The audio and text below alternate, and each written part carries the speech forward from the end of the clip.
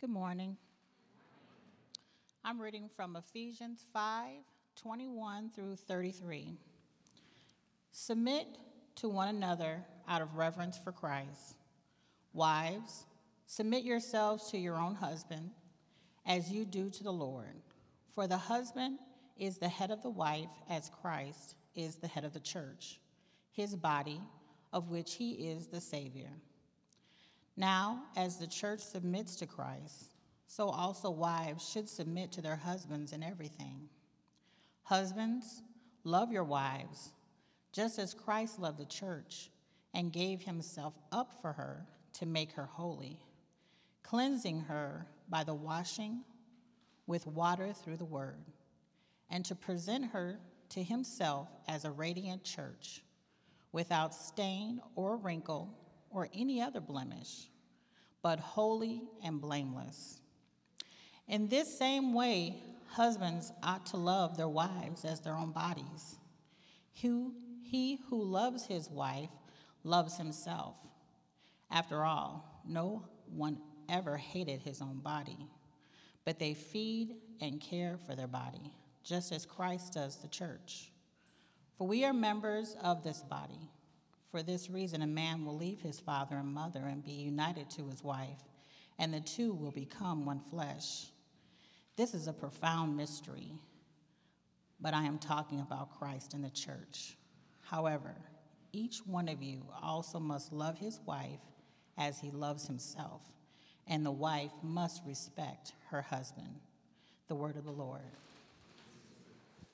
Lord, we do pray for our technical difficulties here and even our own hearts, our spiritual difficulties, perhaps to at times be open to what your word has to say, especially on a difficult passage like this.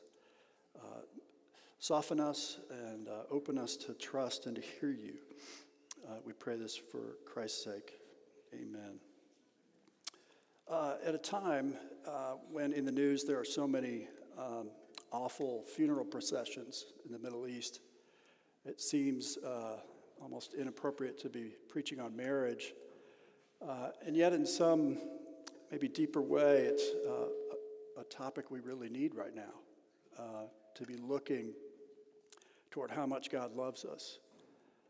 That is, I think, at the heart of marriage throughout the Bible, and why it's a relevant topic even if you are single, divorced, and married, that God is most revealing his love for us from start to finish with Adam and Eve, the Song of Solomon, and even concluding with the wedding supper of the Lamb in Revelation, the first miracle of Jesus at Cana. You can't get away from marriage, because in it you can't get away from our desire to be loved deeply, and to be known and to be accepted, and that is what God really deeply wants for us. So the topic, whether we're married or single, is incredibly relevant and pervasive in Scripture. This passage is hard on a couple levels. Technically, it's hard because there's a metaphor employed that can easily be misunderstood, and we're going to get into that. And personally, it's hard because no relationship, whether it's our parents' marriage or our own, has more power to deeply hurt us than marriage. And so if you're coming to this passage and feeling yourself starting to shut down or to be angry, that is to be expected. And so what I want to do is kind of be upfront about some of the abuses of it in its time in Ephesus, in our time, and try to offer a different view of marriage that I think this passage really gives us. For this passage itself has been used to portray women as inferior to men, both in the time of Paul's writing and even in our own day.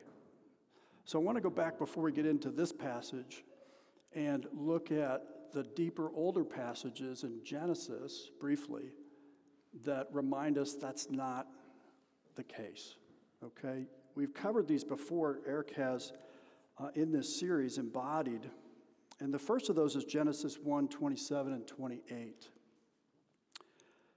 So God created mankind in his own image. In the image of God, he created them. Male and female, he created them. God blessed them and said to them, not just to Adam, be fruitful and increase in number, fill the earth and subdue it, rule over the fish of the sea, the birds in the sky, and over everything, every living creature that moves on the ground. So just from the beginning, as image bearers of God, central to their identity, both men and women are given authority to rule. That's really powerful.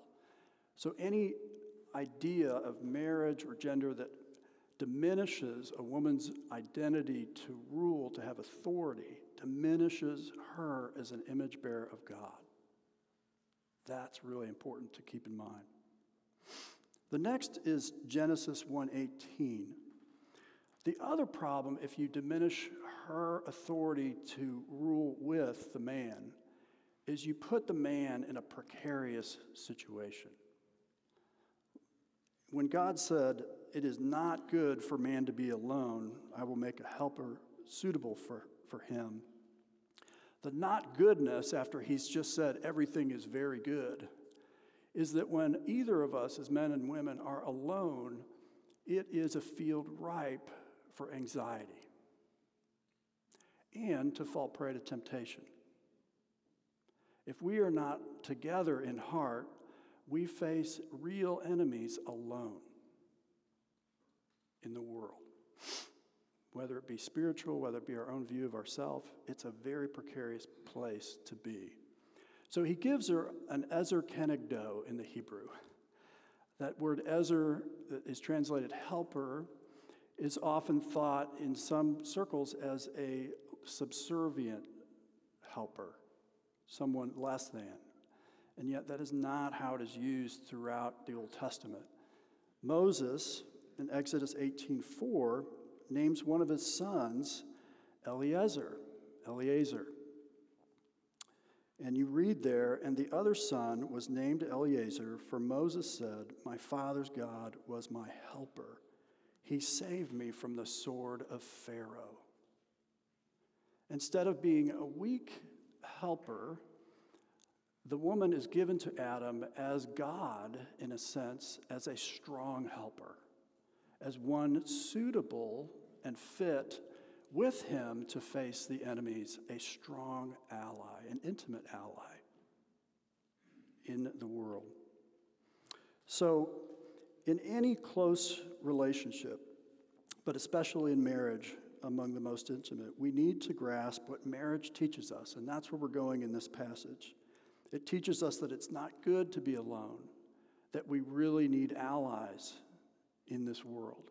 And in marriage, we're offered one of the most intimate of those. So let's look at three questions I would just want to take on to better understand this text as we now go into it. Whose model of marriage is Paul addressing? What is Paul saying to wives? And what is he saying to husbands? Whose model is he confronting? The epistles are letters, as you know. We wish we had the letters that they're responding to. We don't. Ephesians is one of those. But what we do know from what Paul says in Ephesians 3:1 is it's written to Gentiles, okay?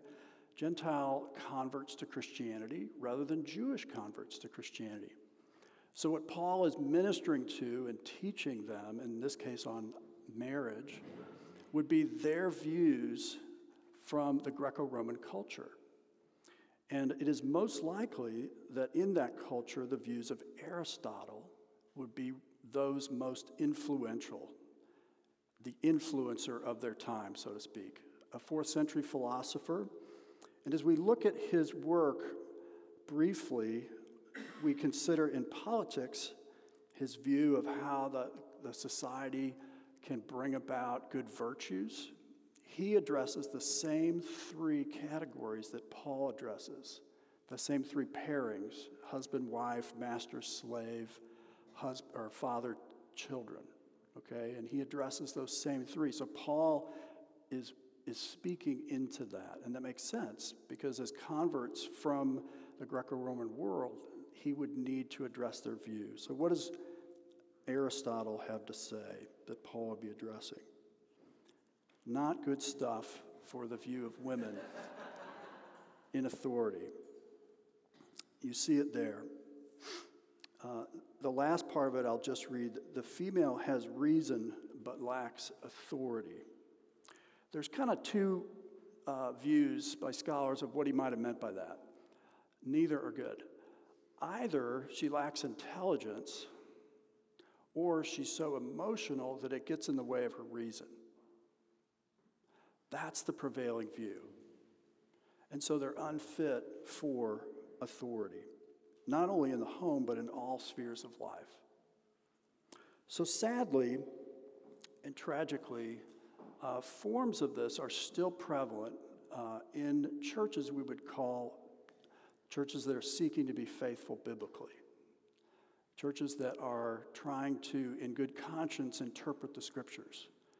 There are difficult passages like this in 1 Timothy 2 that are hard to grasp. We don't have time to go into that one, but that passage and this are often anchor passages to try and defend a view that even if we say they're equal, they have different roles. And what I want to push back on that a little bit is when the roles being different limit authority to women, that is something not supported by the bigger picture in Scripture. And that's something I want us to at least push back on a little bit as we look at this passage, okay?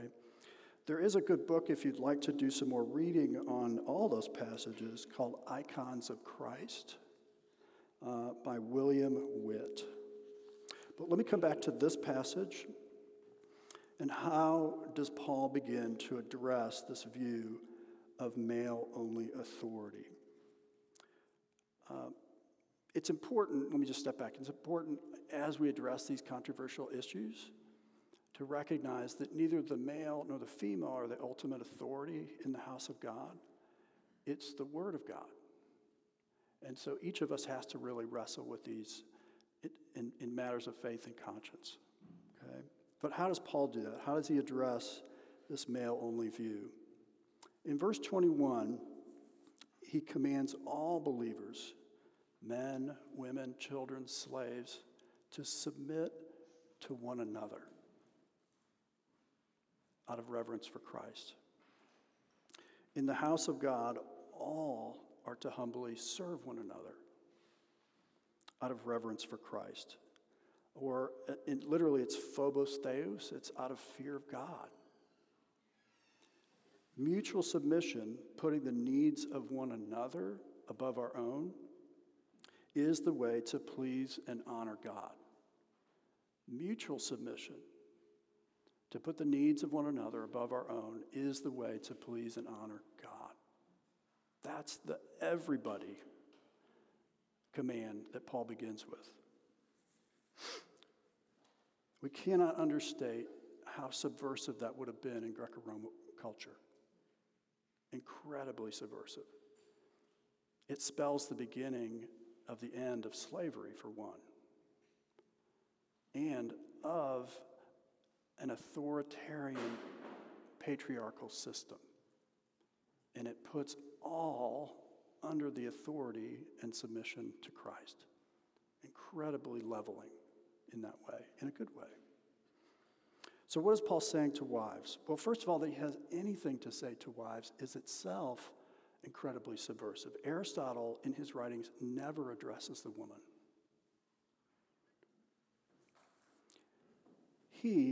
Paul does. He treats them as free moral agents who can freely offer their service. It's not out of having to submit, but choosing to serve. So what might, as he speaks to women at this time in history, as they are converts to Christianity, coming out of a Gentile world, what might have been tempting the wives in that church? If you look at verse 24, we get a hint. Now, as the church submits to Christ, so also wives should submit to their husbands in everything. A real temptation for the women in Ephesus in this authoritarian patriarchal culture could have been to merely give lip service to their husbands' needs, to serve them not fully from their hearts. Why would that make sense? It would totally make sense. They had been treated as property, as a body to a means of an heir, a male heir. And even if their husband has converted to Christianity, they would have so many memories of being treated as property. And so it would be very easy for them to give lip service, but not to give their hearts to their husbands. So to wives, Paul gives an empowering command in that fear that they might have, a reasonable fear.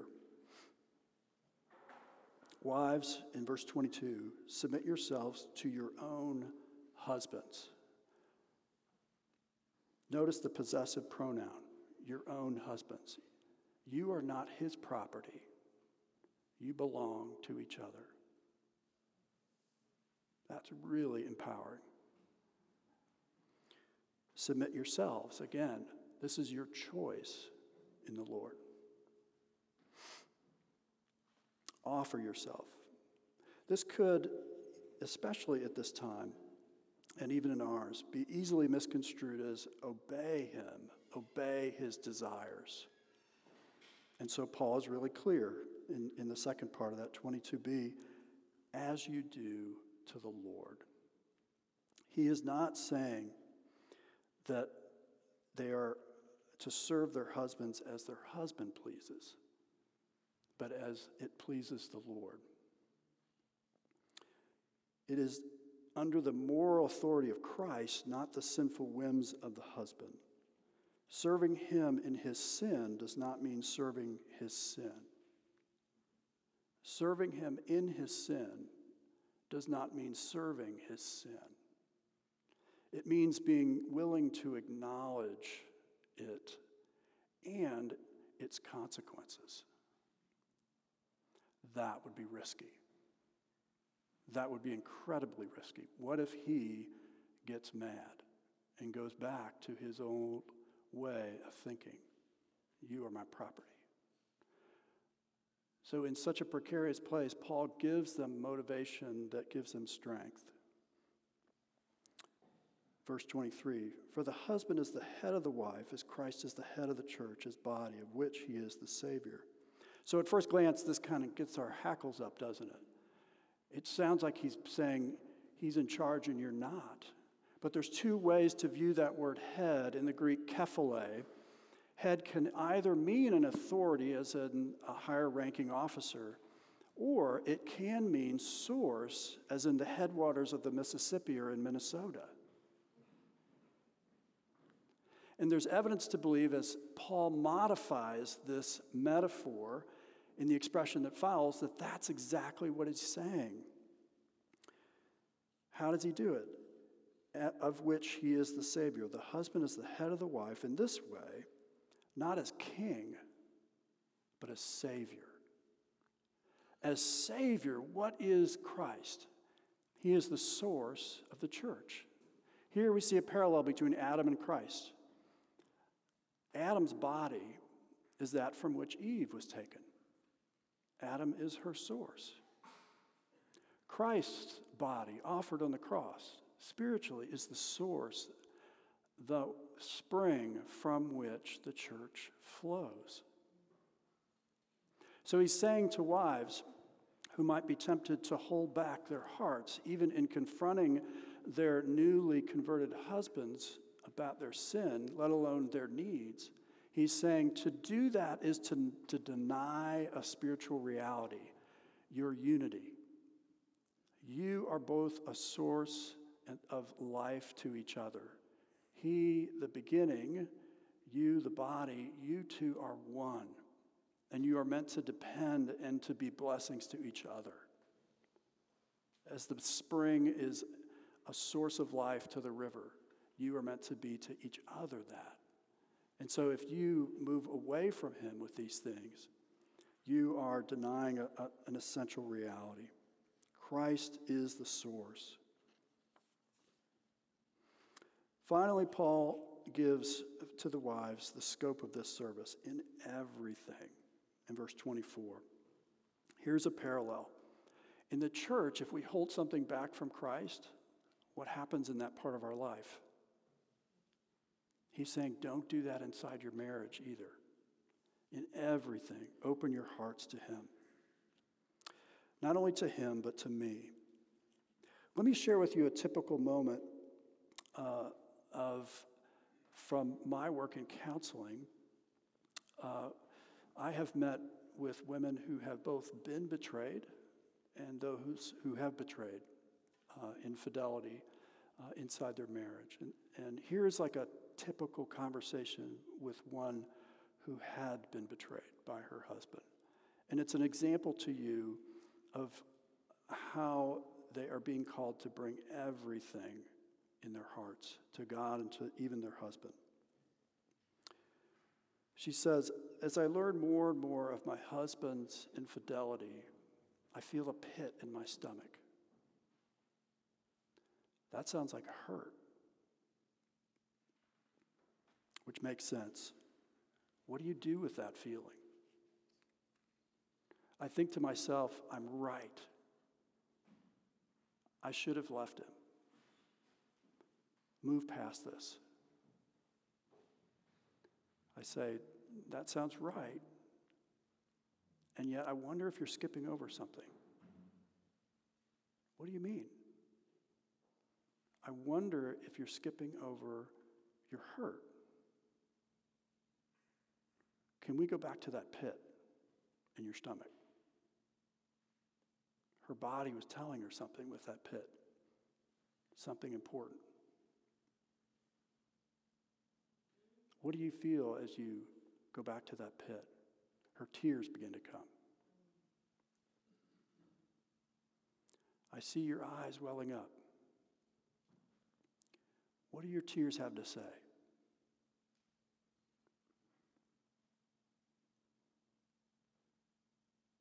Why was I not enough?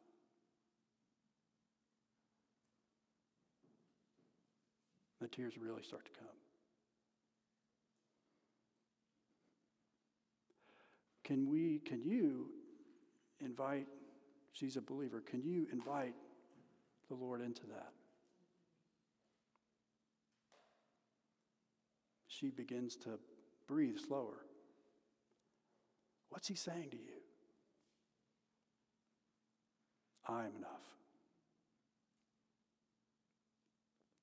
I have died for you. I will never leave you.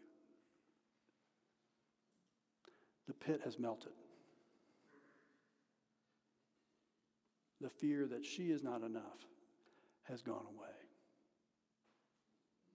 She's brought it to him. Now that's a broken situation. Inside a marriage that's still together, the same can be true. When we bring to our spouse, we bring to our trusted others the things that are going on in our heart, rather than take them on ourselves. We avoid the very danger of being left in the lies that the enemy puts in the pit of our stomach, and they rise up to accuse us. It's not good to be alone. What is Paul saying to husbands? Verse 29. After all, no one ever hated their own body.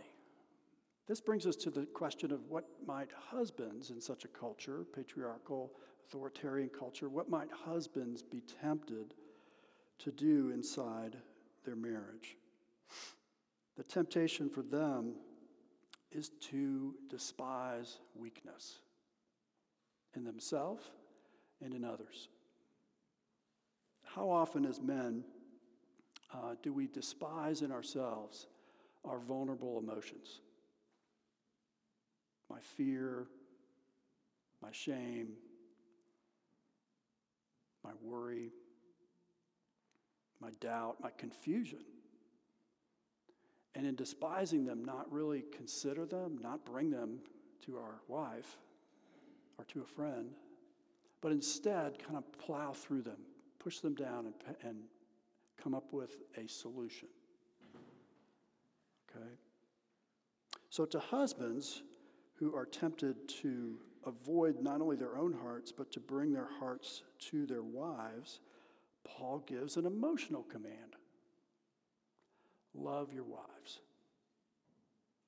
That Paul is even addressing an emotional category with men in a highly stoic culture that sees reason as king and emotion as something inferior is itself a revolution.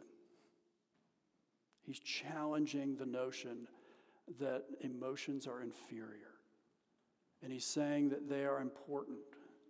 They are, as a radar, is important in time of war, to warn of an enemy's coming, to warn that something is happening inside you. You need to pay attention. He's saying, love your wives. How?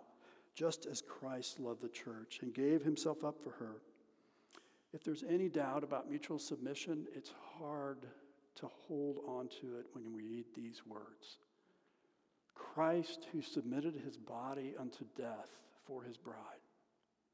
And husbands are being called to submit ourselves, to love them, which is to serve them, even the way Christ did. Paul is careful to use this language that can be heard in this culture, but beneath it is the clear message. We are serving one another. Rather than rule her, he is to serve her in love, in all her needs, especially her need to know his heart. I often talk with couples about the book Where's Waldo? Do you remember those crazy books? And the kids were always so happy when they finally found Waldo in the massive picture. And marriage is kind of like that you're not really happy until you know where the heart of your spouse is toward you. You're kind of anxious until you find Waldo.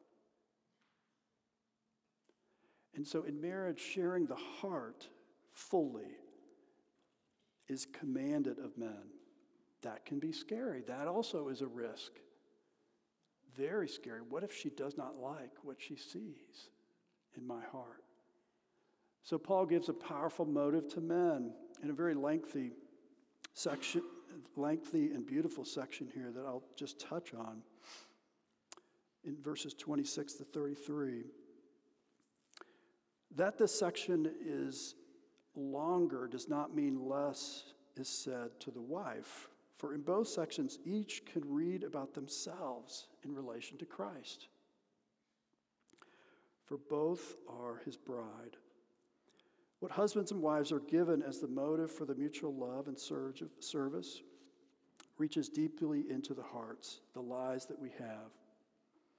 Paul's motive for loving our spouse is not merely the example of Christ in his death, but the effectiveness of it.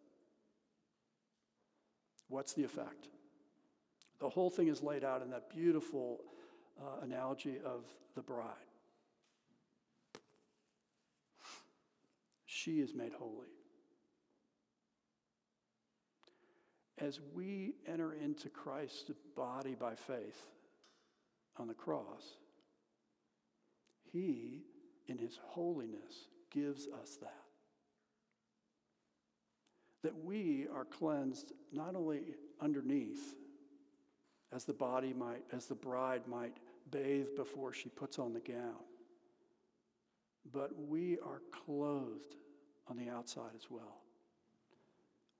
We are cleansed from within by his blood and the guilt that lies there, and we are covered from shame on the outside by his life and his call to love.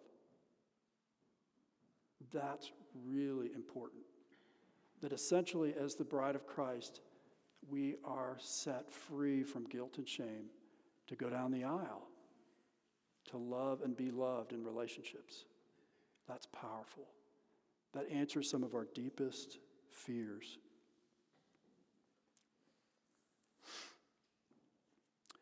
So much of this series has taken us back to our bodies.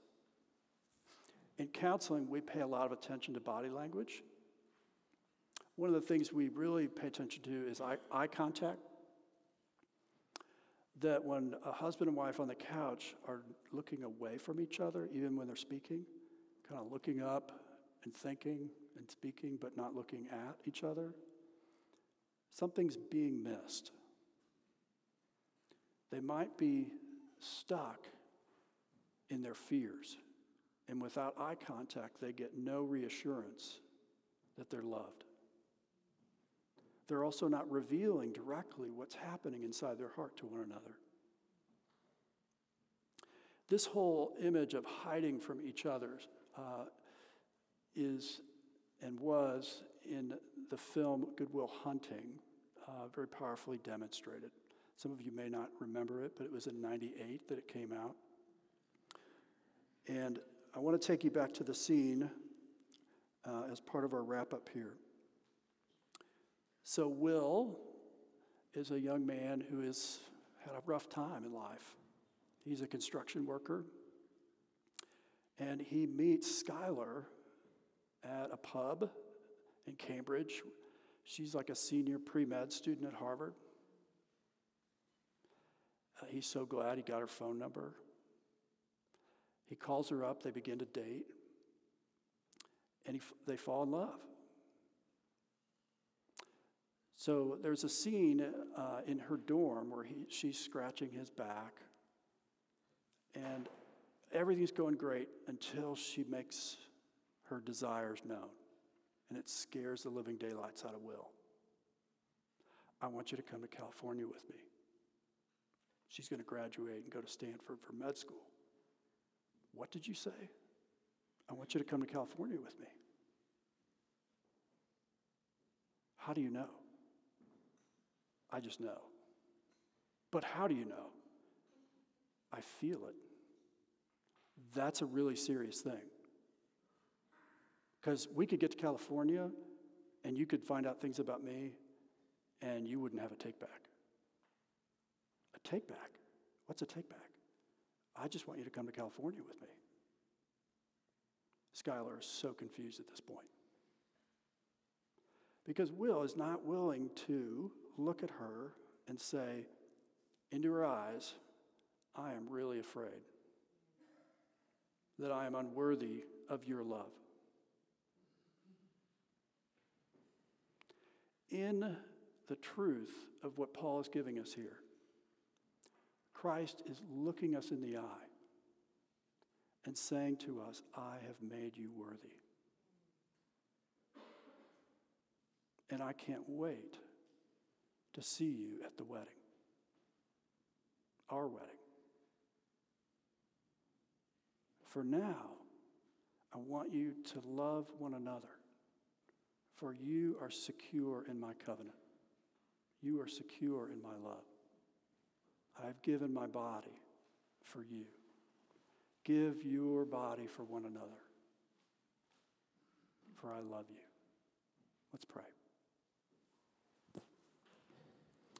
Heavenly Father, we thank you so much that in Christ we have a groom who has suffered for us, his bride.